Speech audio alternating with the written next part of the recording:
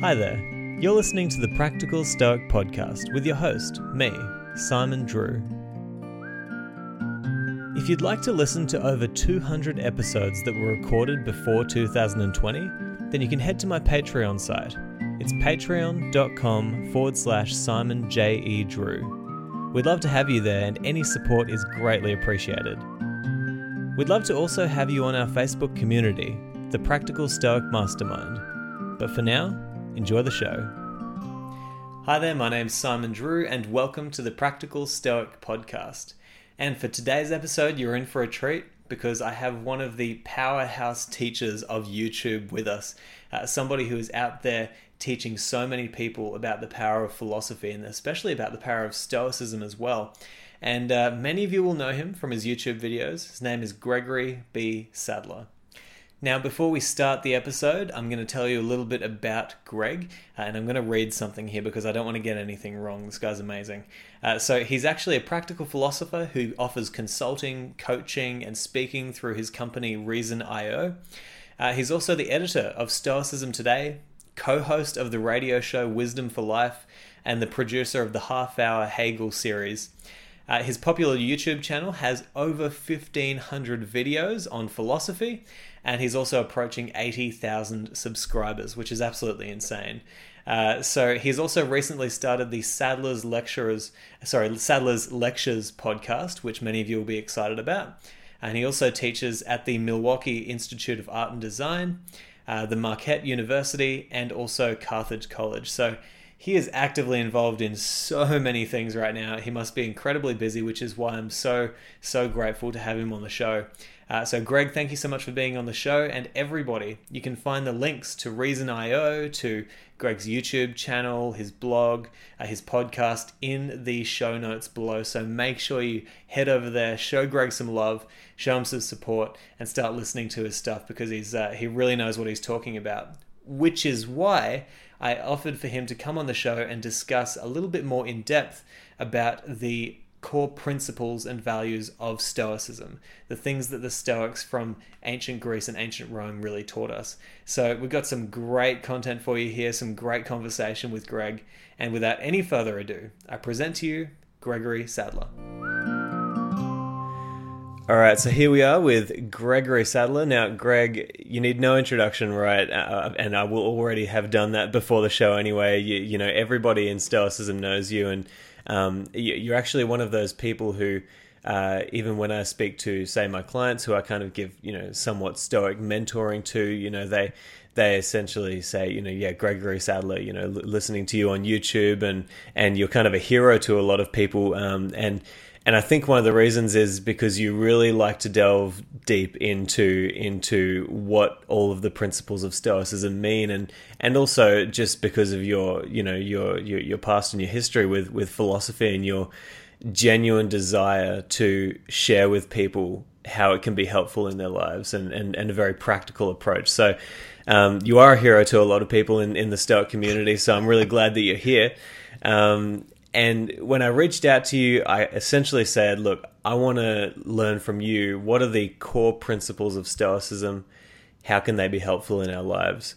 And so that's what I want to talk about today. I don't have specific questions. I just want to have a conversation with you about what you've learned from Stoicism and what it can teach us. So, okay. Yeah, I'll let you kick off the conversation where you would like to start.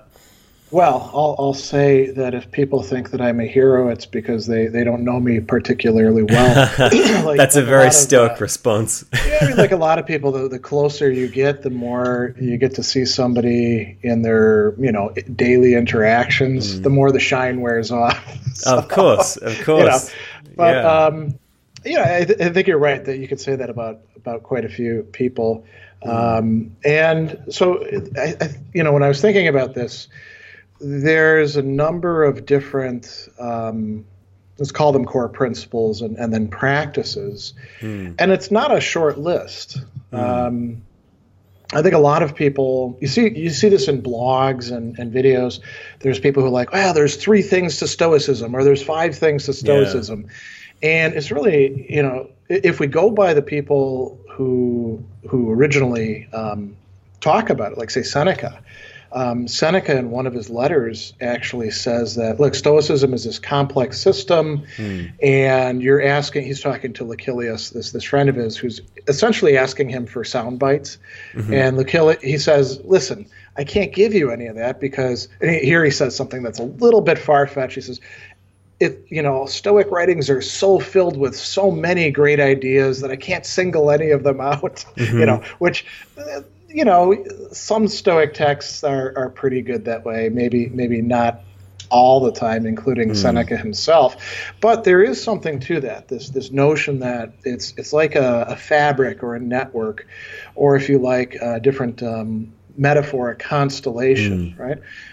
If you're looking at the Big Dipper, if you only saw 3 of the stars, you couldn't really identify it as the constellation that it is. And I don't say this in order to make anybody feel bad, or worried or anything. Like, oh, now I don't understand what Stoicism is because I don't know 20 different things.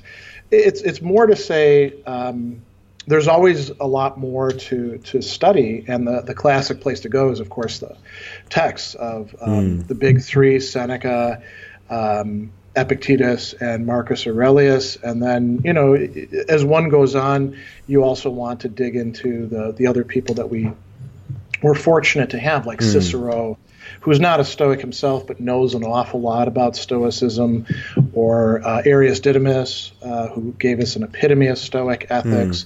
So all of these things are important. And then, there are modern Stoics who I think are particularly helpful in laying this kind of stuff out. Some of them are quite difficult to read, like Becker's A New Stoicism. I don't know if you've ever tried to crack that. You know what? I haven't actually read that yet, but I've booked him on for the show, so I'm very excited to have a conversation with him. Becker, I think we might be talking about somebody different. Oh, we're talking about something different. Okay. Recently. Oh, I'm so sorry. Yeah. Okay, I'm talking about something completely different.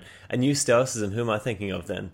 Okay, so thinking of someone completely different then. Yeah, but Becker wrote this really, really great book, but it's incredibly dense. And so yeah, okay. Yep. I worked through it with a client, and it took us about 4 months of weekly meetings to get through the entire thing. But it's it's worth looking into. And then there's much more accessible authors, like you mentioned. We were talking before the show, like Massimo, his How to Be a Stoic, really good book. I think it puts the reader in conversation with Epictetus, drawing on bits and pieces of that.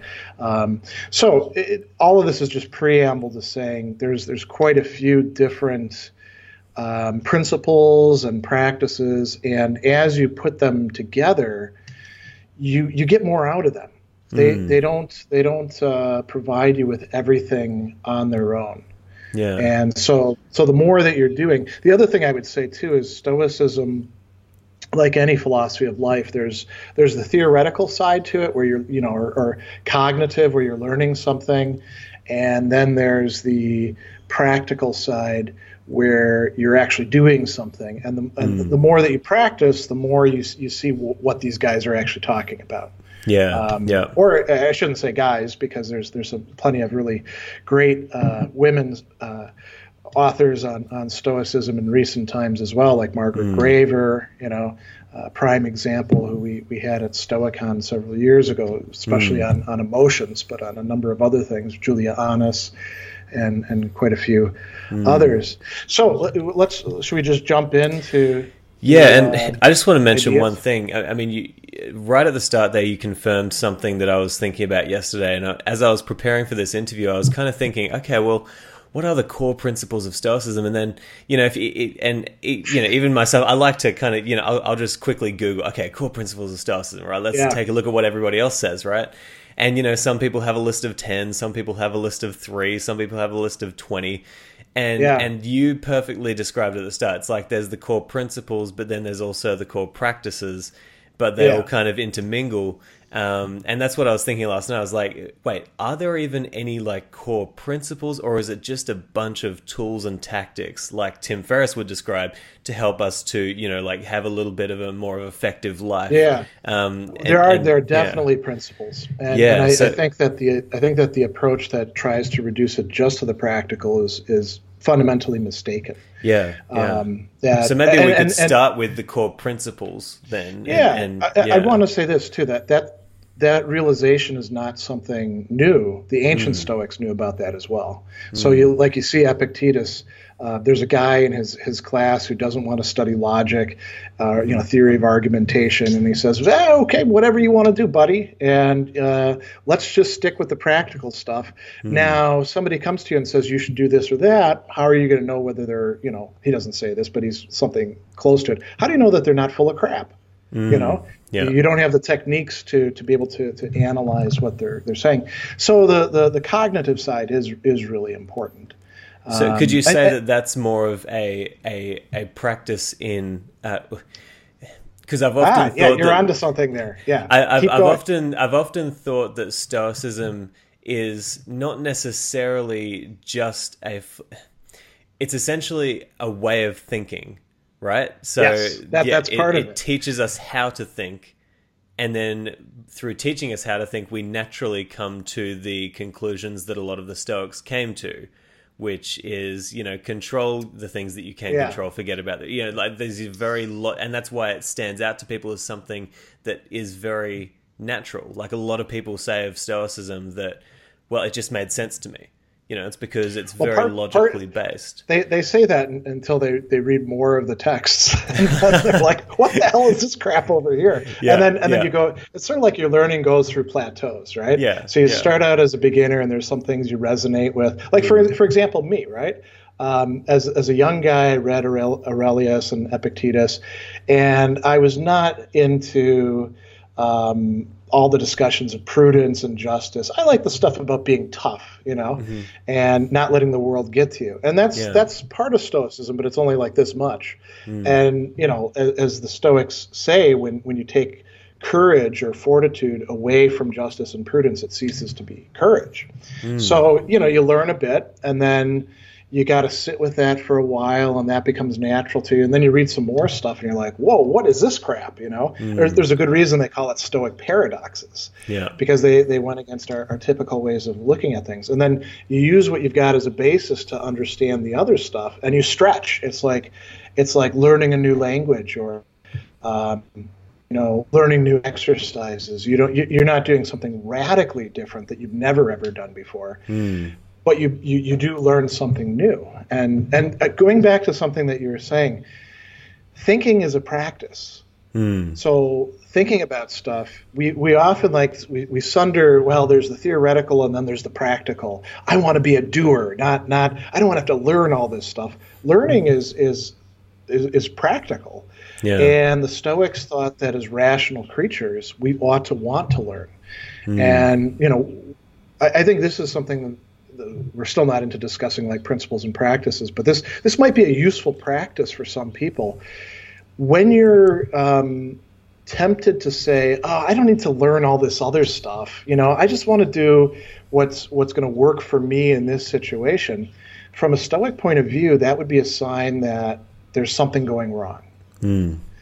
So, Seneca, Epictetus, whoever we're going to think about, they would say, well, that's fine for a moment, but if you actually want to realize your human nature, why would you reject the tools and ideas that other people worked out for you and are readily available? And if you think about it in our own time, when we're so incredibly lucky to have access through the internet to all this great Stoic literature. And interpretations. I think about the fact that this podcast exists, right? Yeah. So 30 years ago, this would have to be like on, CDs or tapes or something like that. Yeah. And people would listen to them in their car or on their massive Walkman. So we're, we want to be, how do I put it? We want to, sort of exhibit gratitude about the Stoic teachers that we do have out there. And again, the big three are always got to be the center point for that.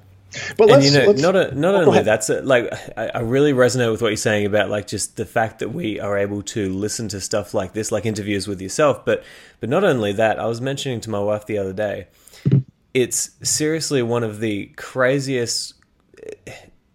I can't even imagine how grateful I should be that I can go to YouTube right now and look up any of the world's foremost intellectuals or scientists or neurobiologists, anyone. I can look up anyone, and most likely there's a talk that they've given or some like an audio book or anything from them where they're teaching the principles that they've learned. And I mean, I couldn't even imagine how excited like somebody like Seneca or Epictetus or anyone back then would be to know that, oh my gosh, look at all this information that we now have and that we can just literally at our fingertips just listen to it and absorb it. And that's one thing I really want to encourage people to do as well with Stoicism. It's like, you know, I would love to have like neurobiologists on this show and talk to them about like, oh, how does the Stoic interpretation of how we make decisions align with what you know now? And, you know, things like that. It's like there's so much opportunity for us to not only learn from the Stoics, but to also take those Stoic teachings and put them in a modern context and align them with what we now know and make it even easier for us to live by those principles or to think through them, if that makes sense. And that's actually something that's in consonance with, let's call it the spirit of Stoicism. Epictetus or Seneca wouldn't, you know, they were innovators in their own right.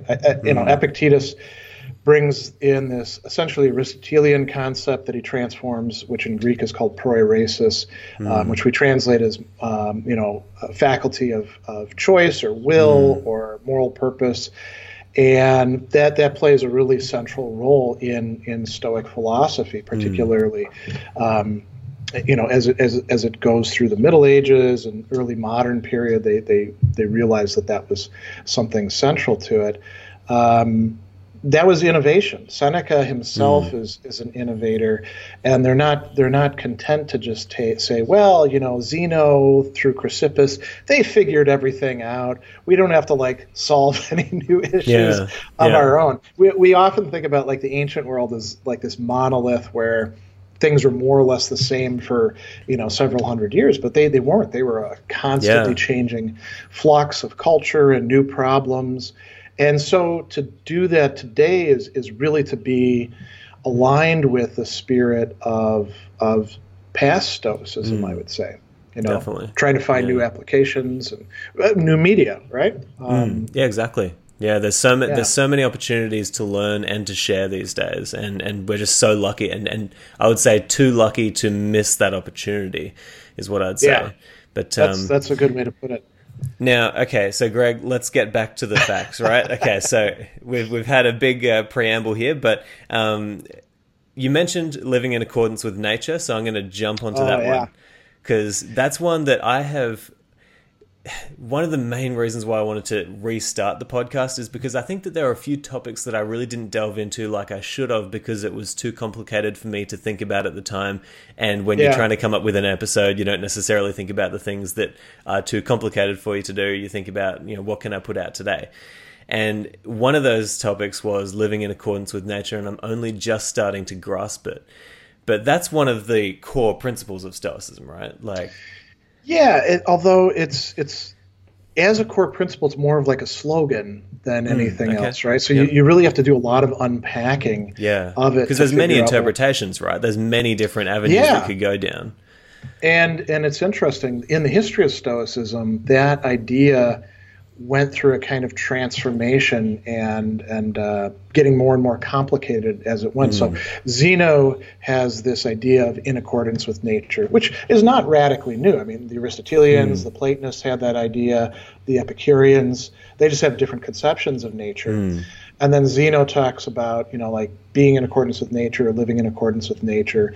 And his immediate successors, Cleanthes and Chrysippus, they expand on the concept. And so, you know, Cleanthes, according to the people that we have that talk about them, because we don't have any of their original writings, Cleanthes thought it meant like living in accordance with the universe as such. So like, you know, if I cross the street and a car drives and hits the puddle and the puddle splashes on me, I shouldn't get all ticked off because it's just physical laws, you know. I shouldn't expect my body to live forever because that's not the nature of bodies. So there's that part. And then Chrysippus said, well, it's also distinctively human nature. We're not the same kind of beings as, say, a piece of technology or a non-rational animal. We're not gods, of course, whatever the gods happen to be for Stoicism. That's kind of a murky topic. The place to go for that is Cicero's On the Nature of the Gods. But, there is a distinctively human nature that most of us, myself included, don't fully realize. And so, we know that it includes certain things like rationality or the capacity to develop the virtues, or Aristotle pointed this out, logos, the capacity to communicate with each other about moral values, being able to recognize moral values that go beyond just pleasure and pain, things like the just and the unjust, or the noble and the foul or base. All of that is part of who we are, and we get it by being the kind of creatures that we are. You might say it's in our DNA if we want to talk in contemporary terms, but it's also in the social framework that we're in of culture. And it's not something that's like an on-off switch. It's not like you turn 12 and suddenly you're rational. It's something that has to be developed over time. And we see that it's a practice, like they teach us. The Stoics really put an emphasis on that, right? Like you practice rationality. And you might think about it as you use the bit of rationality that you've got to increase the amount of rationality that you've got, because most of the time you're probably irrational, like everybody else around you.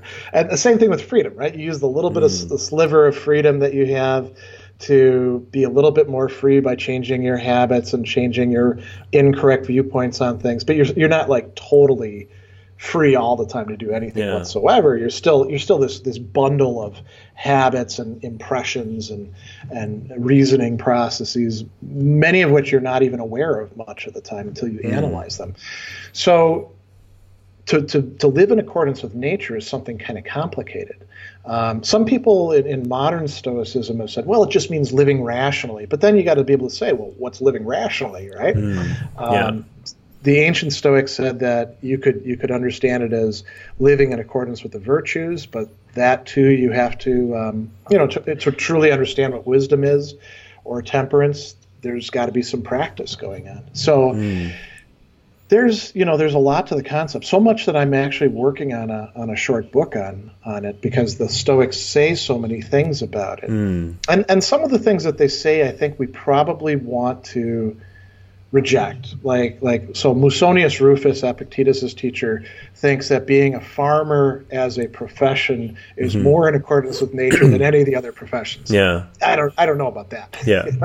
Well, it kind of goes down the line of saying, like, well, a Stoic is this and a Stoic is that, as opposed to a Stoic can be whatever, as long as he or she uses these principles to kind of think and live by, right? Yeah, I mean, there's some things that are based in, you could say, in the kinds of bodies that we have. And Stoics are materialists, so they think that we are, in fact, our bodies. They talk in terms of the soul, but the soul is something that's essentially coming out of the body, and we could say the mind if you want. Which they, I don't think they'd have a problem. They thought that it was actually like in the heart, but they had a lot of people in ancient times thought that. Now we know the brain is really important in things. So, what's in accordance with the kind of creature that we are? That's the question that I'm trying to figure out. It's like, what is a human and what does a human do? Seems to be the questions that you ask in order to answer the question, how do I live in accordance with nature, right? Yeah, and you can add another word to it. Like if you're saying what is a truly human response to something? Right? Because a lot of people potentially what is a virtuous human response? Because virtue in the ancient sense was essentially like you're good at doing what you're supposed to do, right? Like, so a knife is virtuous if it cuts well, or something like that. Well, it's like that's virtue for a knife. Yeah, for a human being, it's more complex. Of course, yeah. It's something that's rooted in our habits. The knife doesn't have the opportunity to develop habits. Yeah.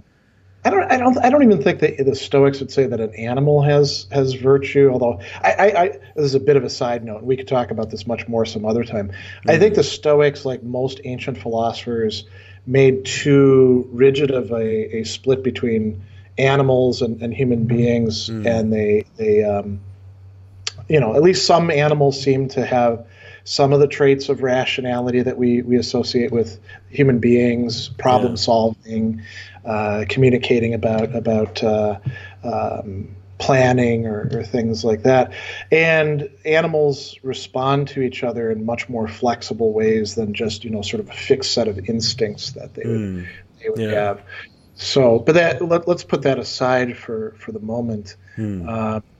As an interesting topic to explore. Yeah, I'm always happy to talk about that in the future, because it is really interesting how we are learning so much more about the way that animals and even plants communicate. And it's becoming all too difficult to separate ourselves from the biological, makeup of the entire universe or the entire world, as participants, alongside animals. It's very, very strange topics. Yeah, and the Stoics are sort of typical ancient Greek, Roman thinkers in that they'll say things like, well, non-rational animals exist for the rational animals. We can do whatever the hell we want with them, so long as we're not being, not destroying ourselves in the process. But I think if they were around today, they probably would look at things differently, knowing what we now know about animal behavior, in significant part because of the internet, because of videos, seeing all this amazing footage. So going back to living in accordance with nature. Yeah. So what does a human do? Well, developing virtue is central to it. Another phrase that the Stoics use, and you see this a lot in Epictetus, is using or responding to impressions in accordance with nature. So that's another key idea, this notion of impressions, or sometimes they're translated in other ways. The Greek word is phantasiai, and it's a word that we get fantasy from. So an impression is literally anything that presents itself to you, something that you think, something that you feel. Epictetus will actually say, and he's probably just reflecting sort of standard Stoic ideas here, that reason itself is a system, and he uses that word, systema, of appearances. Impressions, appearances, those are two main ways of translating it. Another way that the Greeks used the word is to signify the imagination. And, a lot of what we do is I mean, this, when we see things, most of the time we're not actually taking in everything that the visual field is presenting to us. And sometimes we see things that aren't actually there because we imagine them there. And we do the same thing with what we hear and what we smell and the sense that we bring to it. So, if I show up late and you're prone to, being kind of irritated with people who are late, you could have the impression that I'm being a jerk to you. That I wanted to delay the podcast or something like that. Yeah. And so how do we deal with all of these things that are like all this information that's constantly flowing in at us, most of which is probably incorrect? A lot of which is the result of our own projections or people telling us something is the case. So that's central to Stoicism as well, this notion of impression. Yeah. Don't believe everything you see or hear, or So there's that need to test it, as they say, right? You test out your impressions, and you have to deal with them properly. And one of the most important ways of responding to them is by taking a pause, just saying, "You're an impression. I don't know if you're true or false. I'm going to just think about this for a second before, instead of just responding the way we typically do." No, there's probably some situations in which that would not be a good idea. Imagine if you were playing a ball game with some people. You probably shouldn't think at every single moment, is this really a ball coming towards me that I need to catch? Right? Whatever game it happens to be. Maybe you're tackling people, maybe you're, throwing it or something like that. There's a lot of situations in which it's okay to take things for granted. But The Stoics would say that when it comes to the things that tend to get us into trouble and make us unhappy, then we want to develop this practice. So here's a case where like practice and theory go together, right? There's a theory of why you should take a pause, and then there's the practice of actually doing it. I mean, you probably know as much as I do how hard it is to actually put that into practice when, say, you're angry. Yeah. Right? Yeah. Or hungry. Yeah. As another example. Or pressed for time. Yeah. You know? No, I think the metaphor of the ball game is actually something to look at. I think that's really important because it's like if you threw a football at me, I'm telling you, I'm not going to catch it right, and I can't throw it properly either. I just can't, right? It's not a skill that I have naturally, right? And not that a lot of people have it naturally, but what I could do is practice it just in the same way that we practice rationality. And over time, the chaotic part of my mind that has no idea what to do with that ball will soon become a naturally responding part of my mind where I catch it perfectly, right? Just in the way that you see people practice music or practice anything. And I feel like it's the same with our rationality. It's like, at first, you're pretty damn clumsy and you have no idea how to interpret things correctly or how to live in this world without just descending into chaos at everyone's comments, or, you know, you look at your Twitter and all of a sudden you're in a rage, you know, but over time you negotiate with your rationality and you say, well, maybe I don't trust that part of you, but I'll take that bit. And then over time you slowly take the chaotic part of your mind and turn it into order, essentially, through the process of practicing not believing what you at first see, if that makes sense. That is actually a good way of describing it, and it fits in well with something that Epictetus keeps talking about. Seneca talks about this, but maybe to a lesser extent. Epictetus uses this word in Greek mache, which means conflict or battle or stuff like that, but it gets translated in Stoic texts as contradiction because it was used in a kind of formal sense. And all of us are, you know, we get ourselves into trouble because we think that we're largely not a mess of contradictions and that most of the people around us aren't as well. We're all walking contradictions, just bundles of stuff that doesn't actually work together, and we shift from one to the other. So, you know, at this moment I love you and the next moment I hate you, and somehow both of those coexist at the same time. And Epictetus figures the Stoic life as a way of progressively having less and less of those contradictions. He doesn't actually promise us that we won't have any. Yeah, you know? Yeah. Oh, it's impossible. But having fewer of them and having less damaging ones, you know, like, so here's an example, right? I wrote a piece a while back about being a Green Bay Packers fan and practicing Stoicism at the same time. And some people are like, well, any sort of fandom is inherently going to be out of sync with Stoicism. And I think I provided an argument for how you could, in fact, be a sports fan in a way that was at least consonant with Stoicism for the most part. But there's still going to be cases where, so the Packers got eliminated from, you know, the Super Bowl contention recently, and it'll be the 49ers playing instead because they got as far as that, and then the 49ers just beat the crap out of them. And the Packers played okay, but the 49ers played much better.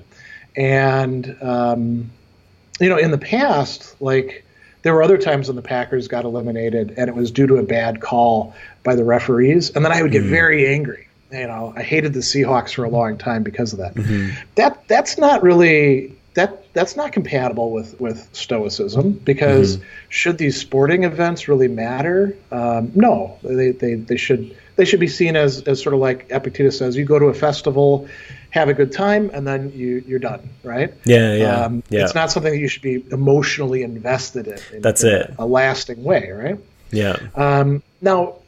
But being invested in being a Packers fan, which I'll probably always throughout my life, that's much less of a problem, much less of a contradiction than, say, wanting to go beat people up, because they take my parking spot, right? So you can talk about like almost like a hierarchy of how screwed up are you? How bad are your contradictions?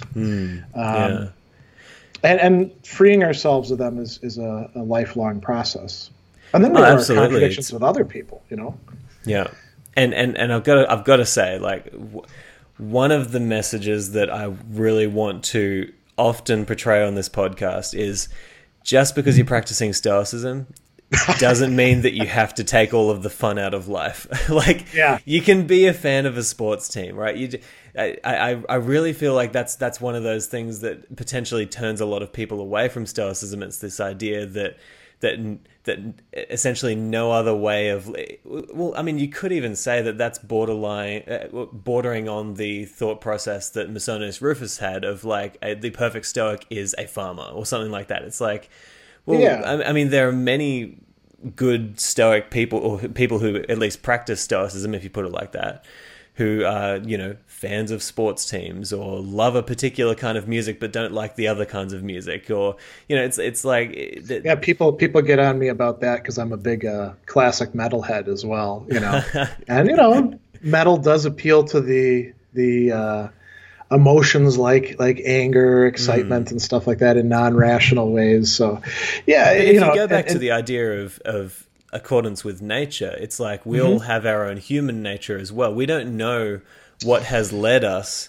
to being interested in particular subjects or in particular fields or in particular careers. It's like you have nature that essentially, I've been thinking about this lately, nature creates us, culture in some ways shapes us, philosophy in some ways guides us, right? And so there's those three kind of elements there of you don't know what those combinations do together, but essentially, it's like, would you say to me that being a musician isn't in line with Stoicism because of this, and this? But that's just what I'm naturally drawn to, right? I would be willing to say that there's some ways of being a musician that would be out of sync with Stoicism. Absolutely. Yeah. If you think about like the traditional hedonistic, I need to have lots of groupies. I'm going to get totally drunk on stage and fall off or something that. The old rock and roll lifestyle. Okay, that's probably incompatible, right? Yeah, but as long as you're aligning with your personal nature whilst also practicing that rationality, as we've talked about, and practicing the Stoic virtues, it's like. So let's talk about virtues. I think that's a good segue. Definitely. So we've talked about nature. We've talked about essentially, impressions, and awesome. Okay, so let's jump into it. Let's jump into virtue. So the Stoics weren't the only people to talk about four main virtues. The Platonists did that as well, and even the Epicureans did that. These are kind of well recognized in ancient times.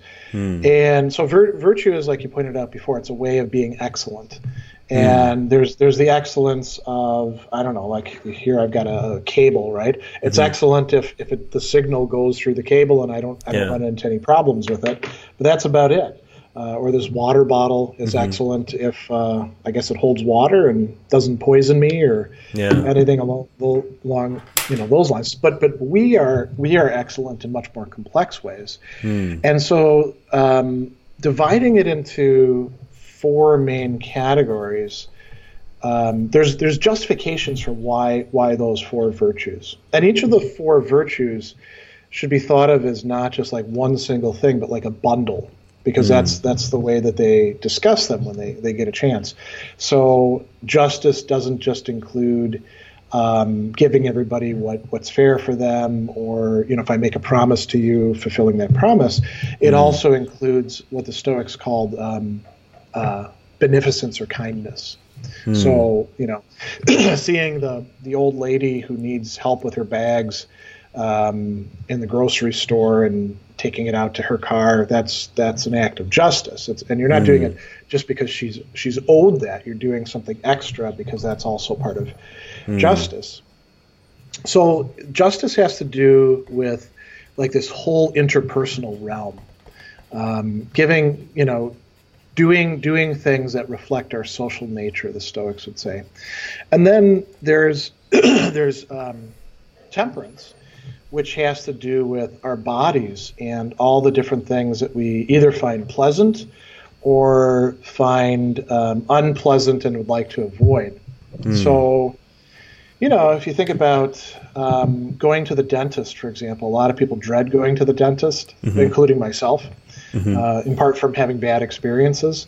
Getting your body to the chair and like sitting there and letting them mess around with your mouth, that might be an act of temperance. It might also be an act of courage too. Yeah, overcoming fear, that sort of thing. But it's important for the health of your body. There's all sorts of other things, like we usually think about temperance in terms of like not eating too much, or not eating the wrong sorts of foods, or not indulging too much in intoxicants. But you can also be intemperate in ways that seem to be healthy. You think about, so it's kind of funny. I on the street this morning as I was walking the dog, there was one of those supplements that the weightlifters like to take. There was like a can of it, totally empty, on the ground on a city street, and I was like, well, who the hell consumes this stuff on a Saturday night, downtown in Milwaukee, right? And so I actually posted a little joking thing about that on Twitter, and I said that it was probably some juice head weightlifters, and people kind of weighed in about that. They can be intemperate in the ways that they devote themselves to the cultivation of the body. A lot of them are driven by sort of what the Stoics would call a sort of mistaken priorities. Just you can definitely see in pretty much every career path or every industry or every interest, there are people who take it way too far. And if you look at some of the people for the wrong reasons, usually when somebody's taking something too far, you got to ask, well, why are they doing that? What are they getting out of it? It's not just that, you went past a limit. The Stoic would say it's important to know what you're trying to get out of it, what assumptions you have, what judgments you have about the world, in part because then you can figure out, well, how do I get myself less screwed up? So if you're like, I don't know, let's say you're super into exercise because you have a terrible fear of death, and you think that by exercising a lot you're going to stave it off. Just telling yourself, okay, you're going to do less exercise, that'll just make you more anxious. So you have to approach that fear of death and figure that out. Or it could be, I need to be super attractive, or my life isn't going to be any good. Then you want to look at that instead. Well, I mean, like coming from the fitness industry, like I can tell you that, some people don't take it far enough. Some people take it way too far, and it's always interesting to see that when you do take it too far, it has actually negative consequences on your health. It's like, I was considering this year, because one of the aspects of what I'm going to be doing now is showing people how to use Stoicism to essentially set good goals and then to achieve those goals, right? And I was thinking, cool, what would I do in my life? And there was a period there where I was like, I'm going to do a male physique competition. And the reason I wanted to do that was to essentially learn about my body, to get to a good body fat percentage, and to see if I could come to a certain point in my body where it's like the ideal. But then, a couple of my friends who are also in the industry, they were kind of like, I don't know, man, it's like, it's very unhealthy. And that made me think about it. It's like, it's a lot of what they do in these competitions is actually very unhealthy for the body long term. It's like depriving yourself of water for a certain amount of times, eating very specific calorie budgets, essentially, so that you can get to like the lowest possible body fat percentage. And I don't see that there's anything necessarily wrong with doing a physique competition. I think it's awesome that people want to get to that stage, but it's like, first ask the question why you're doing it, then ask the question, is it really healthy for me? Because there might be a point along the way to getting to that competition where it's actually it tips over and it stops becoming healthy for you, and now it's unhealthy in the long term, if that makes sense. Yeah, that makes perfect sense. And I think the other question is, you got to ask at each point, how am I doing it? In That's what it. manner? And so sometimes that can be framed in terms of too much or too little, but the motivation matters. Even like the time that you're doing things, you could also say, what are you sacrificing in order to do that? Like if you have to sacrifice, so you're married, I'm married, right? If you're sacrificing your marriage in order to attain, I don't know, physical attractiveness goals, let's call it, that's a really mistaken set of priorities, right? But there are people who do that sort of thing. Definitely. So temperance is important, and temperance also has to do with like the whole realm of sexuality. This is an area I think where maybe the ancient Stoics were a bit, we would consider them rather prudish. I don't think that they're attacks on adultery or anything aren't still relevant today, but you see a lot of things like Epictetus, for example, thinking that a man has to have a beard in order to be a man, and all of that. So some of that we might want to put aside, or say we need to rethink that in terms of our contemporary culture. But it might even be a matter of saying, like, okay, no matter what you're doing, make sure that it doesn't take away from your ability to think virtuously and to think rationally. Like, as long as it doesn't take away from your ability to do that, then you should be somewhat okay. you might say. Yeah, and there's probably a lot of ways that people justify to themselves that if they looked at closely, they'd be like, yeah, actually, this is bad for me. I shouldn't do this sort of thing. Yeah. Not that it's intrinsically bad by itself, but it's bad for them. Yeah. And so that would fall under temperance as well. Eating and drinking, this is a big problem here in America. We have so many people who are obese, or at least overweight, myself included, although I'm trying to change that. And a lot of it has to do with how easy it is to consume. We've got so much crappy food readily available to us. And so, temperance would suggest, again, prioritizing what's good for us. And then there's courage. And a lot of people tend to think of courage as just having to do with fear, but the Stoics saw it as dealing with all the emotions.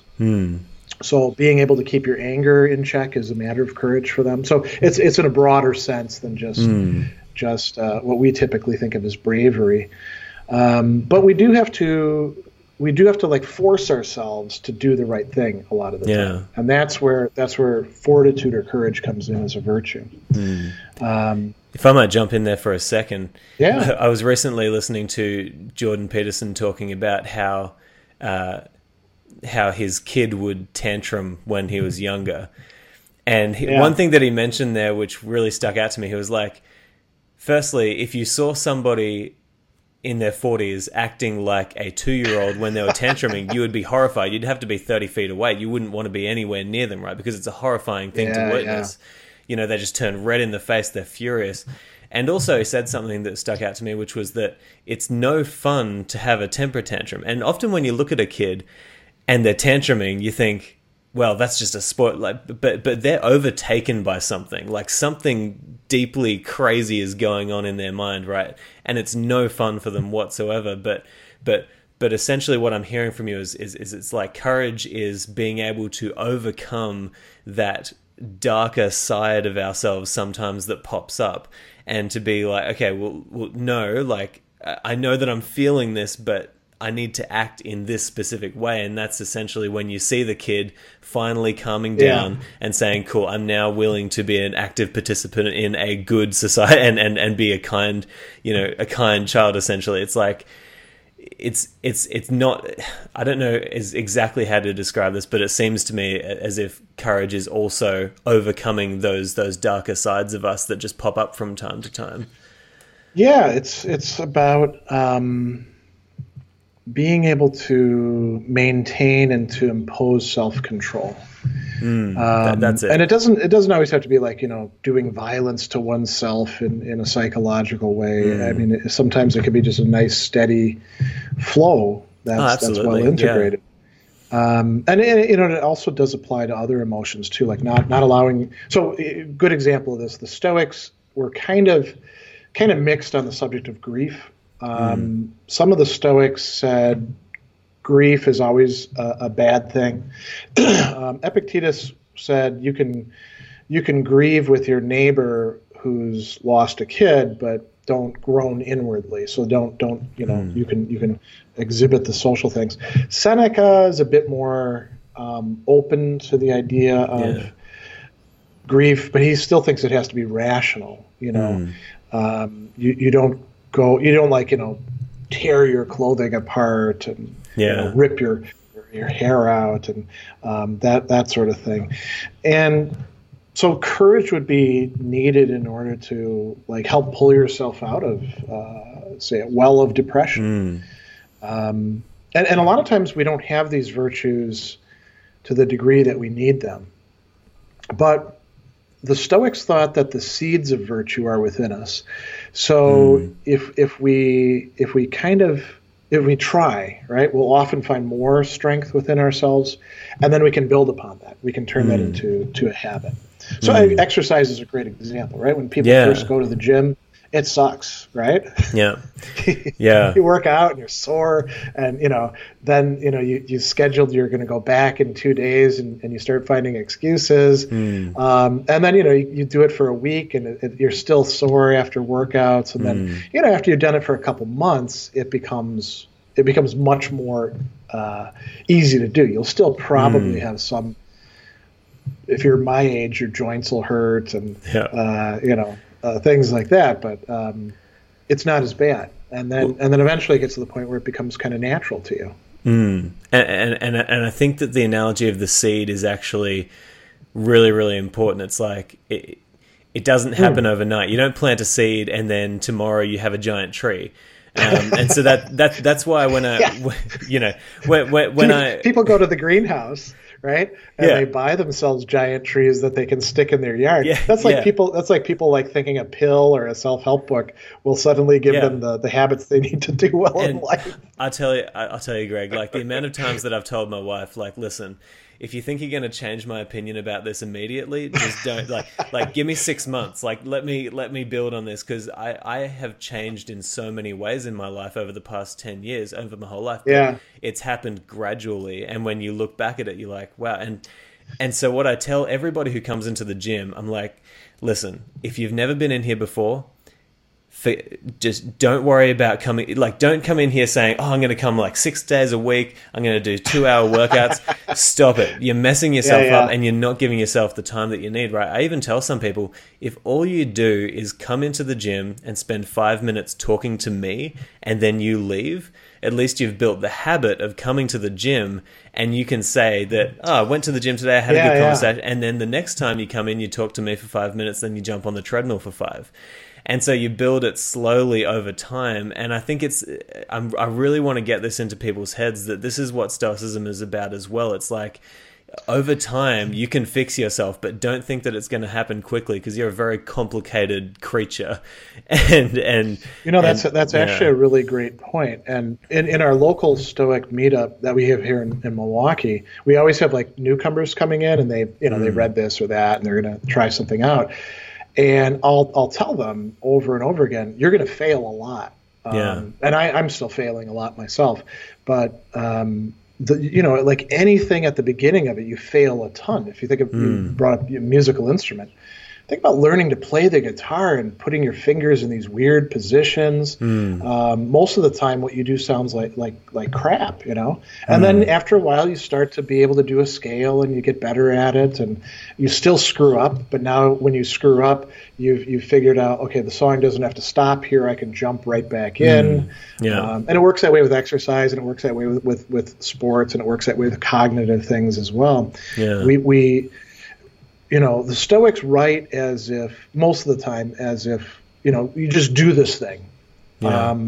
And I think we probably need more reinforcement and support, just the kind of people that we are today, and hearing, oh, it's okay if you screw up. Just don't let that be where you're going to stay. Yeah, that's it. Yeah. No, I really like that. And that's so true. It's what you tell everybody who you're trying to help to become a better person. It's like, yeah, you're going to mess up every single time. Pretty much. And I hate that I keep on coming back to Jordan Peterson. I'm sorry, but like I've been listening a lot. But one of the best things that he says is that pretty much nothing that you do in your life will ever be right. Well, like no matter what decision that you make, it's probably going to be wrong in some ways, right? But as long as you are constantly trying to perfect and constantly trying to figure out ways that you can navigate that to make it right, it's like, how do we even know that the career choices that we make in our life are the best possible career choices for us in the long term? We don't. But as humans, we just jump into it and we perfect along the way. That's what I'd say about that. Yeah, I often tell my students in ethics classes that a lot of ethics is actually figuring out how to fix things after they've been either you screwed them up or somebody else screwed them up. Rather than just like having the ideal system that then you impose and never make a mistake with your choices. Yeah, that's it. Yeah. As a matter of fact, the people who are lucky and don't make a lot of mistakes early on, they're probably at a disadvantage, right? Because then when the mistakes do come, they're not as resilient in dealing with them. And they're very fixed. And I actually, my favorite metaphor for this is to do with jazz, right? So I'm a jazz musician. I improvise a lot. And I think it's actually, there's this great quote. I can't remember who it's from. I need to figure it out because I say it all the time.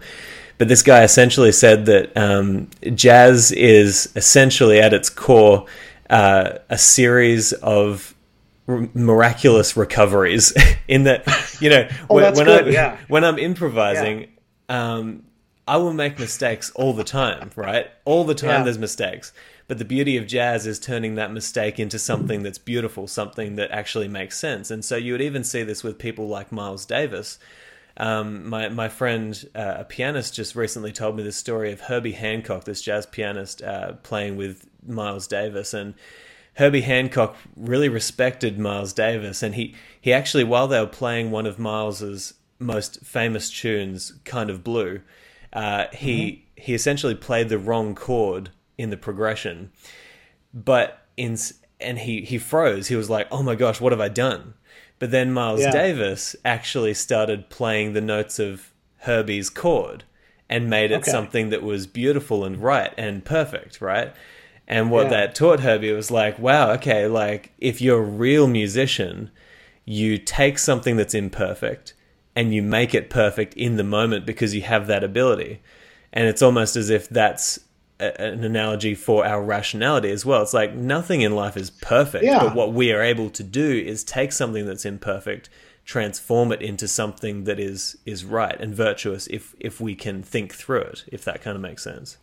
That does. And so we need, like not necessarily hard and fast rules for that, but like some sort of criteria that helps us determine that. So that's where I think you could say the fourth virtue, prudence or practical wisdom, comes in. And the Stoics, they thought that one essentially governs the other virtues. And again, it's not something we possess entirely, but it's something that we have to try to work on and recognize and build within ourselves. And what's interesting is that the Stoics thought that we human beings, because of our rational nature, we're drawn to things like truth for its own sake. We value it. We don't like being deceived. We like figuring things out. And so you've got all of this stuff going on, and then that comes into our practical life and helps us be, even the people who are screwed up, well, that's everyone really, but I mean people who are really, really off the track, they don't want to think that they're somehow doing the wrong thing. And that's because of this drive. We want to be able to make sense out of things, even if we have to distort the whole world to make it fit. So Stoicism helps us to do less and less of that, and to again, going back to the in accordance with nature, to be able to see reality for what it is and say, wow, I'm really out of sync with it. I need to fix this, and fix this. Or I need to reinforce this that's actually quite good. Or I need to be more like this person over here who I see as less of a screw up than myself. Yeah. So I actually have thought that's such an important part of the aligning with nature kind of philosophy there. It's like align yourself with the truth of the world, which is available to us. It's just you've really got to stop lying to yourself. And I think like that some people, we don't like to lie to ourselves, but some people we don't like to be revealed to lie. That's it. And so if you think about it, like when you're lying to yourself, that lie usually manifests itself before you make an excuse for something. It's like, it's like, well, you know, I don't even know how to explain this. It's like, oh, should I go? I'll go back to this analogy again. Should I go to the gym today? Just before you come up with an excuse, you will have the answer in your head. Yes, you should go to the gym today, and you have time to go to the gym today, right? Okay. And you'll think about that, but then immediately after that, you'll be like, oh, well, you know what? Like, I've got a lot of stuff that I need to do, and you'll become busy. Like, you'll become so busy that you have. It's like the amount of busy tasks that we will do as human beings in order to avoid the truth of the situation is unbelievable, right? And it might actually be a key to productivity. Do you know who else really struggles with that sort of thing? Writers. Because if you write, you often work from home, and then suddenly you realize that the kitchen needs to be reorganized, or laundry needs to be done, or wouldn't it be nice if the place was tidied up better, or I should probably make some cookies or something like that. So you get all these other things, and then you can also lose yourself in doing research, right? And research can often be rabbit holes, and then the day's gone, and it's not really worth it to try to write for half an hour. I'll do it again in the morning, and people like never finish their writing projects because of that. I'm telling you, Greg, you're speaking to so many of us right now. I'm telling you, I could have released 100 podcast episodes between now and last week, you know, but it's like, it's just so much gets in the way in terms of our own minds. It's like, it really is. That's why people talk about so much, like, stop being busy, you know, start being productive. There's a big difference. Cool. So we've gone through temperance, justice, courage, prudence, and so that's kind of living in accordance with nature. I don't think we're going to get to all of the ideas. I know there's so much to talk about, but that's okay. So let's talk about something that's come up quite a bit in this. That I think we can certainly get some mileage out of, and then maybe a few other ones. Definitely. We've talked about emotions, and the Stoics have let's call it a generalized theory of emotions. They never put it into one book, although interestingly, some of the lost Stoic literature would have done that. So we know that like I think Zeno wrote a book, Peripathe, on the emotions. Sometimes they wrote books on specific emotions. We don't have those. We do have, like, Seneca has a book on anger, which is quite good. And then we've got all these scattered discussions and references to the Stoics in other authors who aren't necessarily Stoic themselves, like Cicero or Plutarch or Galen. But the Stoics did have a really nice theory of emotions. And actually, I'm going to make a book recommendation too. Somebody who's done great work on this in recent years is Margaret Graver.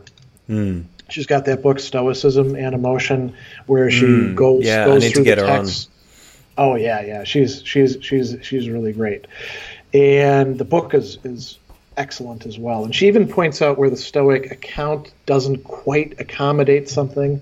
So she's not sort of like a party line person, which is quite nice. But the Stoics thought that we have these responses that we typically call emotions or feelings. And they, we often in our own culture, and this is where I think Stoicism is particularly helpful to us, we often act as if, well, they just happen to us and we can't really do anything about them, other than maybe like stuff them down. So if I'm feeling mad, I can pretend I'm not mad, and then, maybe it'll get better. Or if I'm feeling sad, I just kind of reject that and put on a happy face. And none of that actually works. The same thing with anxiety or fear. I just won't let it get to me. Well, that's not effective either. Yeah. So the Stoics said every emotion has some cognitive components to it. It always includes judgments about things, about ourselves, the world, other people. So we tend to perceive things. They use this framework where it was in terms of perceiving things as good or bad, rightly or wrongly. Oftentimes our judgments about whether something is good or bad are actually off base. And then whether it's present or whether it's not on the scene but could be happening to us in the future. So if you think about fear and the whole modality of things that fall under fear, that's perceiving something as bad and it's not yet here. Whereas perceiving it as bad and it's here, that's pain or disturbance. And there's a lot of different sorts of that. And then there's desire, which is for something that we think is good. If we see something as good, we desire it. That's the nature of our being. And there's a lot of different kinds of desire, like anger can be understood as a desire for revenge. There's sexual desire, there's desire for food, there's all sorts of things, desire for, we call ambition the desire for social status. And then there's, something that we can call hopefulness, or, that would fit in there as well. And the Stoics were kind of down on that. And then when something is good, or at least we think it's good, and we're experiencing it, we feel pleasure or joy or, all sorts of things in those modalities. And so there's the actual feeling that we have, and then there's the actions that sometimes come from it. Like if you're sad, you cry, or if you're angry, you shake. If you desire something, you try to go get it. And then there's the thoughts that are going with it. And we can't really do that much directly about the feeling. We can do some things about the actions, but we can do a lot when it comes to the thoughts if we realize that we're thinking them. And so the Stoics devoted a lot of analysis, essentially, to figure out how do these emotions work. And they didn't reject emotion altogether. They thought that there were good emotional states, which they called the eupathai. The eu just means good or well, and pathai, is coming from pathos, feeling or emotion, something we undergo. So those included things like rational fear, what's called caution. So if I don't know, like Skype, goes in and out every once in a while. I'm actually surprised that we haven't had any issues since we're doing these chats across the Pacific. Right? Yeah, it's amazing. Often when I'm talking with Australian clients, there'll be a little bit of lag or something like that. I could have a rational concern about that. Yeah. If I allow that to increase to the extent that it keeps me from being able to articulate what I need to say well, there's a problem, right? So it's not fear itself that's a problem. It's whether it's rational or not. Likewise, desire. A prime example. Being married, right? Musonius Rufus talks about this. He often gets brought up by conservative Christians because he says, well, the purpose of marriage is having children. But then almost immediately after that, he says, and it's also to produce intimacy with your spouse and get to know them and friendship and all that. And how do you do that? Through what we call, in older times, conjugal love, right? Yeah. Otherwise, you could just live somewhere else, and your spouse can live somewhere else, and you meet for coffee, right? Yeah. Sharing a household and being attracted to each other is an important part of marriage. And the Stoics thought that was really, really central. Being attracted to everybody you see, well, that's a problem, right? That's no longer rational. Here's a good sort of jumping off point. If you think about our contemporary culture, which continually throws sexy images in front of us, it's probably tougher in our day to have a good emotional comportment when it comes to sexual desire than it was, say, in ancient Rome or Greece, depending on, how powerful you were. I mean, if you're powerful, do whatever you want with your servants or slaves. But if you're an ordinary Joe, you really had to confine yourself.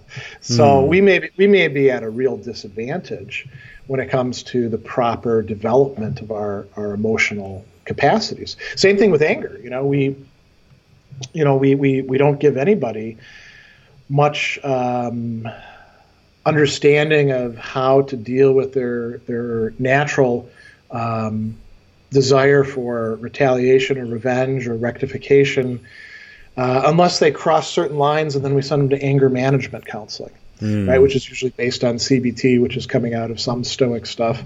Yeah. But by then, it's usually too late.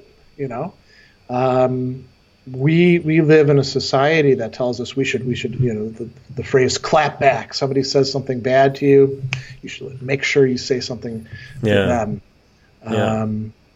So, the Stoics thought that dealing with the emotions properly and guiding them towards sort of rational amounts or expressions for joy, for caution, for desire, that would be really central to living a good life.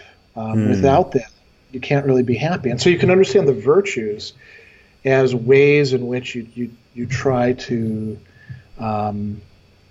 deal with the emotions, among other things. They have to do actions, but emotions is also part of it. And again, it's not something that happens overnight. This is something that you can't just become a calm, collected Buddha, after one evening of Stoicism. Like, these emotions are, even Seneca said, some emotions are so ingrained in us as human beings that to not feel them would be inhuman. It's like, and I think what we know about our emotions and the responses to those emotions these days, it's like you could even talk about courage and what they've learned about being brave. It's not necessarily the absence of being afraid, it's the presence of being brave. And so you can make yourself a braver person, which will help you to deal with the onslaught of fear that we all feel from time to time. And I think it's the same with everything else. It's like, coming back to this idea that I kind of think about often, it's like a negotiation between the part of you that you really can't control in the moment and the part of you that can teach yourself over time to control that part. Because even though you might be a naturally very angry person, over 10 or 20 years, it's amazing what you could probably achieve in terms of getting yourself to be naturally more one way or the other. Oh, yeah. I mean, that's a long span. Even 3 years, you can do so much if you apply yourself within that time. It might be some of these things. I guess we could say that what we now know about like brain development with kids, where it takes up to about 25 before everything is fully baked, let's say, in the wetware of our brains. Which is more than enough time, everybody. It's more than enough time. It's like... I mean, we probably have to be a little bit more... We have to be more optimistic about what adults in their late 20s can do than about what, say, teenagers can do. Yeah. But we can still give them a good basis for... well, I'm just ticking over, so give me some hope here. Like, oh, are you? I'm 20... Am I 26? I can't remember whether I'm 25 or 26. Done. Yeah, that's it. Like, you can't just be like, well, cool, that's who I am for the rest of my life. And I think a lot of people interpret it like that, right? But it's like, no, we're actually very malleable if you think in the way that these Stoics can teach us to think. It's like, take some time. I mean, think of that's a good way to think of it. Is Stoicism, like the other virtue ethics that are out there and other philosophies of life, is about transforming the self, using the self as the lens and the tool that works upon itself. And that's one of the really cool things about it. I mean, so I mentioned before that Epictetus talks about this idea of proairesis, a faculty of choice.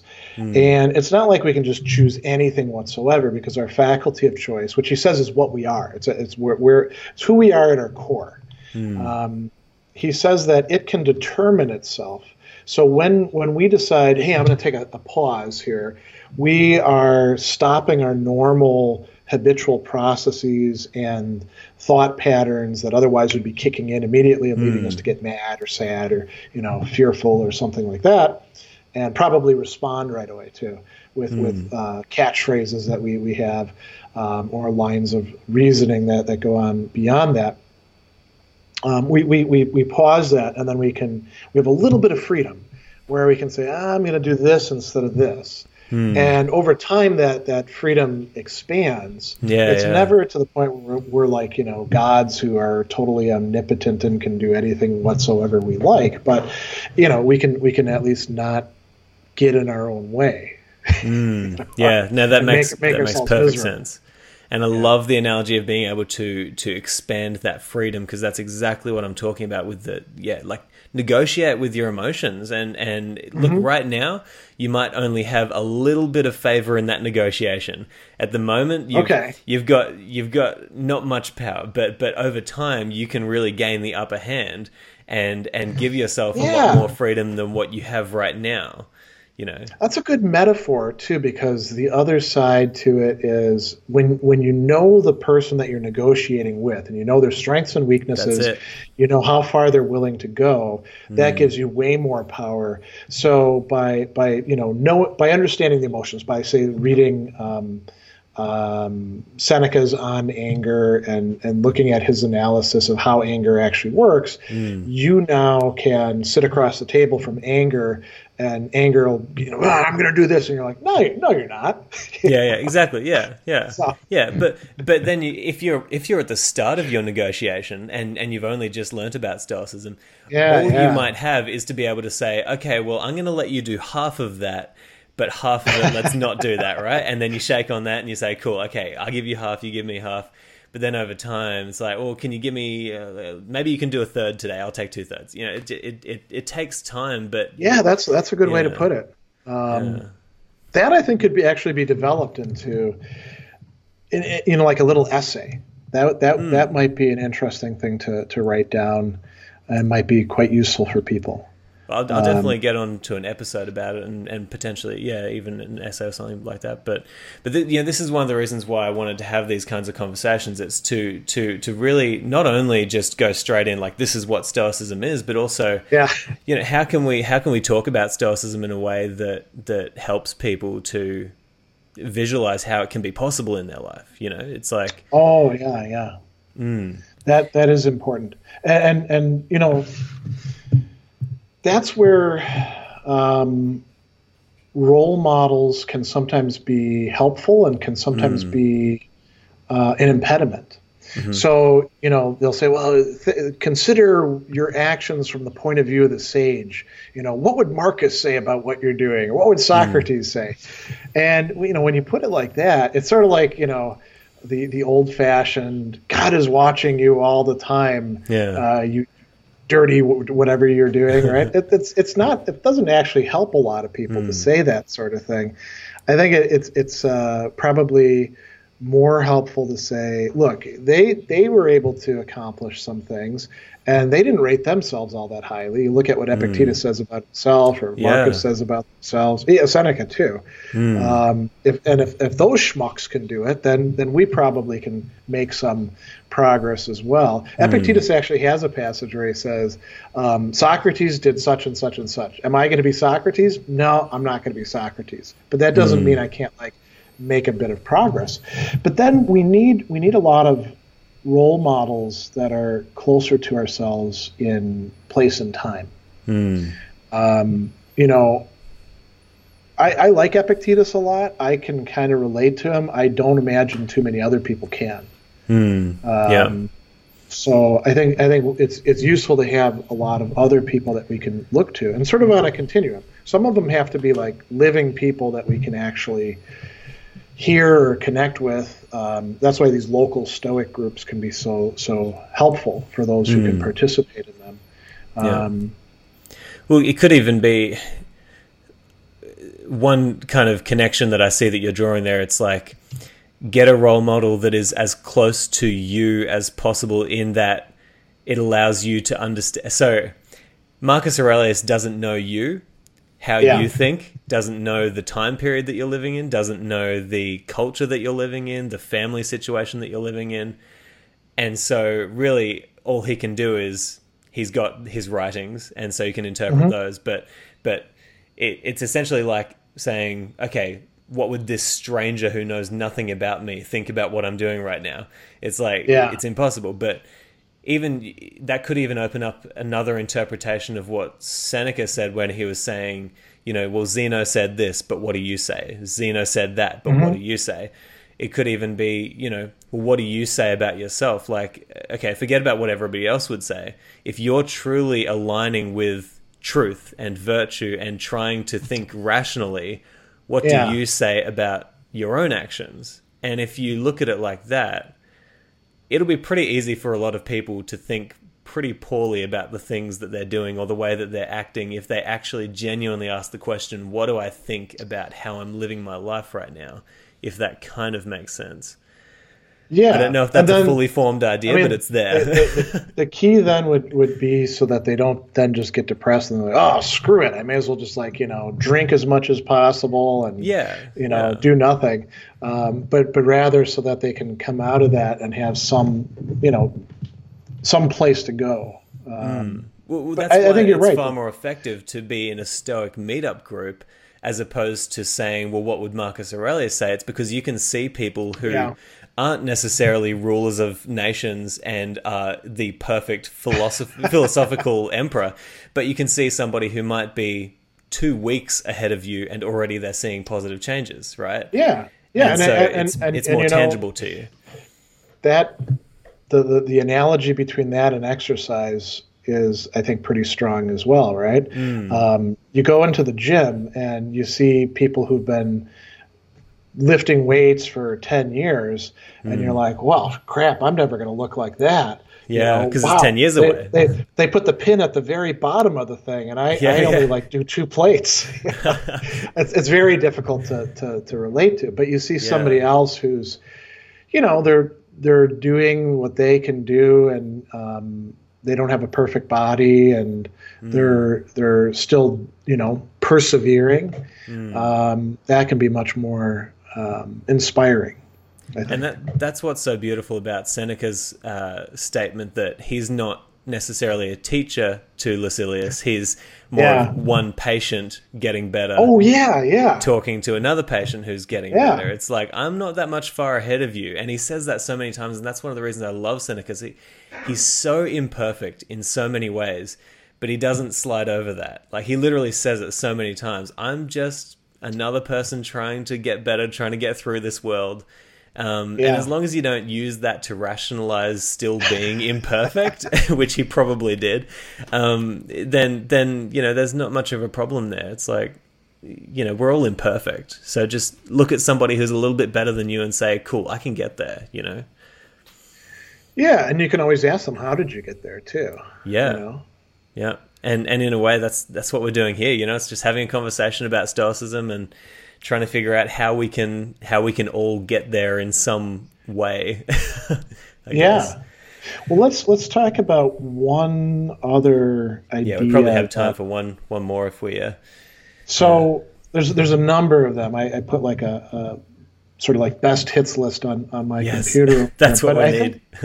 Probably the one that would be the best to talk about would be the dichotomy of control, because I was hoping you'd say so many people. Oh, good. Yeah, I mean, so many people get into it, and they say, oh, Stoicism, basically this is the one central idea.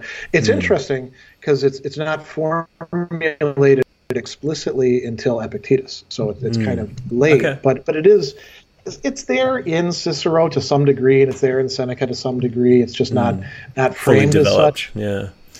Yeah, and I think a lot of people they read about that, and I know my students often have very strong reactions. Sometimes the reactions are, well, this is bullshit. What do you mean this isn't in my control, right? Yeah. And so if you think about like finances, all right, we don't control the global economy. If things tank tomorrow in the stock market. There's nothing I can do about my retirement portfolio. Jobs come and go. That's all true. And the older you get, and the more that you're established as like a householder, the more expenses there are that just come out of nowhere. Kid needs this or that, or the car breaks down, or whatever, right? But then people say, are you saying that I can't like choose whether I save money or spend it foolishly? And Epictetus would say, no, you can choose that. It's just there's no guarantee. If you do. A great example of this is the current debate about student loan debt. People are like, listen, I paid off my student loan debt. Why should we pay off anybody else's student loan debt? I did the right thing. Are you just saying screw you to me? And people did this with the housing crisis here in America too, where they'd paid off their mortgages. And, it's these things are not really in our control. You can do your best at them, but things can still go haywire. And then people, they'll say, well, what about my reputation? It's the same thing with that as well. Obviously, if you go and post racist screeds on Twitter, people are probably going to respond to that. And that's going to destroy your reputation. Although you'll make another kind of reputation with the racists. But somebody else could like say that you did something and you get tarred with it, and that's it. Or you do something stupid, like that woman who made the terrible joke about AIDS in Africa when she was flying to Africa and got off the plane and found that everyone in the world hated her now. It's a rough flight. That's really, when she was fired too. And so people say, okay, I get that. What about the body though? That seems more in our control. And, like, do you exercise? Do you eat proper, nutritious food? Or do you, have Burger King all the time? Those things seem to be in our control. But there's so many things that... Everything is blurry. Everything is yes, but, or yes, and, it's like, we do... I mean, just if you look at what a human does, we really like to be very one way about everything that we think, right? But nothing is only one way. And people like to think that things are in their control because it puts anxiety at them. So if I think I'm overweight, right? And I exercise regularly. Because of my schedule, I mostly just could get to do the weight circuit and not the cardio that I should be doing. And I could tell myself, well, I'm going to exercise 6 days a week, all the weeks from now until next Christmas. It's probably not going to happen. But if I pretend that it's in my control, then I don't have to feel anxious about, well, crap, if I don't lose this weight, I'm shortening my lifespan. I'm not going to be there for my kids. Listen, Greg, you're not doing too bad. Don't be too hard on yourself, all right? Well, I just want to be realistic, of course. But so I think a lot of people want much more control than they actually have, and recognizing the things that aren't in our control can be liberating. It doesn't mean that we don't do what we ought to do. Epictetus says that we don't control these things, but we do control our responses to them. So, I do control whether I try to make it to the gym. I might try to get to the gym and traffic is too bad, or all the machines are down, or whatever, right? I'm sick. I've got the flu. And a lot of this is to do with nature, right? It's like align yourself with nature in a way that you understand that you can't control so much of, like, what else would you call the busy hive of humanity and cities and cyclones and bad weather and like everything that is happening around us that we can't control? That's nature, right? And so by aligning with nature, you're essentially saying, I'm not going to try to do anything that I definitely cannot do because nature has made it otherwise. As in, how do I put this? You're not going to be unrealistic about what can actually happen. And that would lead to some things, like when it comes to finances, you probably would avoid get-rich-quick schemes because they never actually work, right? But now then there's what's in our control. And Epictetus says our thoughts and our judgments and our, decisions about what we're going to do, what we prioritize, what we don't prioritize. Our emotions to a significant extent are in our control. Now, he doesn't think that you can just like snap your fingers and not be upset. But he does think that you can work on your habits, and you can, over time, like you were saying, the negotiation thing. If today you give anger half of what it wants, because you can't just say no to it, maybe over time you can get to the point where it no longer demands quite so much from you. And so these things are in our control, and you could say our general attitude, our general way of ordering our lives is something in our control. And that's very liberating. Realizing that we have a stake in it, that we're not just puppets of fate or chance or our genetics, or, malign forces. I think that's very helpful to people. And I think that what you're touching on there is one of the core reasons why Stoicism is having such a resurgence in today's society. I don't want to open up another can of worms, but like I see that there's a really important debate happening, and the debate is between the camp in society that believes that the fastest way to change the world is by changing the top organizations down to the individual. It's like, my life would be so much better and so much different if everything else would change, right? Yeah. But then there's the side that says, well, no. Change happens at the individual level, and that's very much aligned with Stoicism. It's like, if you want to change the world, where you start is with the closest thing that you can control, which is your own thoughts, and then turn that into a good life, and then turn that into and so it's almost as if start with yourself, then take care of your family, take care of your community, take care of the world. That's right. Yeah, it's a bottom-up approach. And I was going to object as you were saying that, because the Stoics weren't just like pure individualists. They thought we're part of our social nature is that we are connected with everybody else. And so but you just trying to change things politically, or in terms of like, we'll have a new model for the economy or something like that, that just leaves a whole bunch of other people who are still as screwed up as they were within a new framework. So the other thing I'll say too is, if you're going to do Stoicism, you can't actually expect anybody else to be a Stoic. Yeah. Right. So even or to be any way that you think that they should be. Right. Like you can't expect anybody to just fit in. You can, but you're setting yourself up for being upset. Right. Yeah. So you can't in the normative sense, but you can in the other sense. And I think a lot of people get discouraged when they first get into Stoicism, because they're like, okay, I'm now a Stoic because I read some stuff and this sounds good, and I'm going to like fix my life. And man, I've been like, listening to these meditations, and that's working for me, and I'm journaling. And then they run into somebody else at work who they made the mistake of telling them that they're doing Stoicism. That person acts like a jerk to them, and they're like, why are you behaving this way? Well, because they're like everybody else. Yeah. Yeah. Like everybody else. It's so true. It's mistake, like, the other mistake people make is thinking that because they're Stoics, their kids ought to be Stoics. Mm-hmm. Yeah.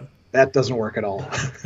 I guess it is something that, might even be aligned. I'm sure that you could look at everybody who practices Stoicism at the moment, and you could probably find some very similar personality traits amongst all of them that just leads you to maybe being somebody who would think in this sort of way. And that's why a lot of people say, well, it just makes sense to me. It's like, maybe there's a very specific combination of personality traits that that makes it more likely that you would be interested in this kind of way of thinking. But maybe, and it might also be like for I think a lot of people it has to do with life stage. There's points where you become more reflective. Oftentimes it's because of a crisis. like you get a divorce or you lose your job or something like that. And you're looking for a kind of meaning to things, and you also start looking at yourself more closely, and you're like, man, there's some stuff I really need to fix here. Yeah. Because I'm not happy like I thought I was. And I think Stoicism, and again, it doesn't have to necessarily be Stoicism. There's other approaches as well that can be quite helpful.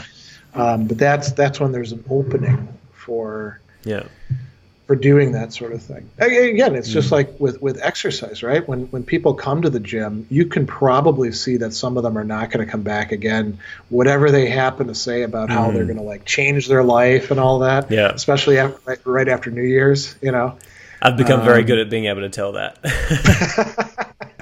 Yeah, definitely. Yeah. No, it's true. Like you've really got. I had a conversation with one guy who came into the gym recently, and he was kind of like, I'll get the flexible membership, just because I want to see how motivated I am. And I said, look, I'll stop you there. If that's what you're coming into it like, don't get a membership. You're going to end up paying for 2 months. You're going to cancel. You're going to be sour because you didn't get motivated. Come into it thinking, listen, if I get long-term results, that's going to require a long-term approach from the start. I'm not going to see how motivated I am. I'm going to go in and actually put in the effort to see the results first, right?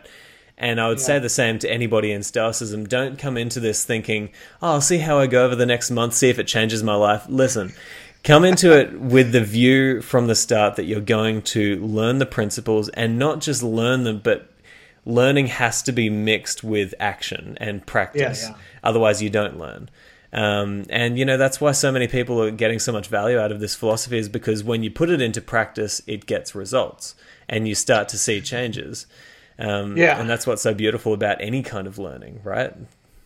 Yeah, that's quite true. And I would add that I don't think the ancient Stoics said enough about this, but I really do think it's important to connect up with other people whenever you can, who view things similarly, who can support you, and you can bounce ideas off of. I think they kind of took it for granted. Epictetus was teaching in his own schools. Marcus was, he was the emperor.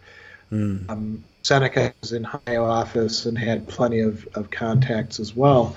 The rest of us ordinary people, we really do need other people to, sometimes for accountability, sometimes to give us insights, sometimes just to get us back on track. And that might be a good place to kind of end it up here. And I want to finish on the story because you mentioned be around people who can support you.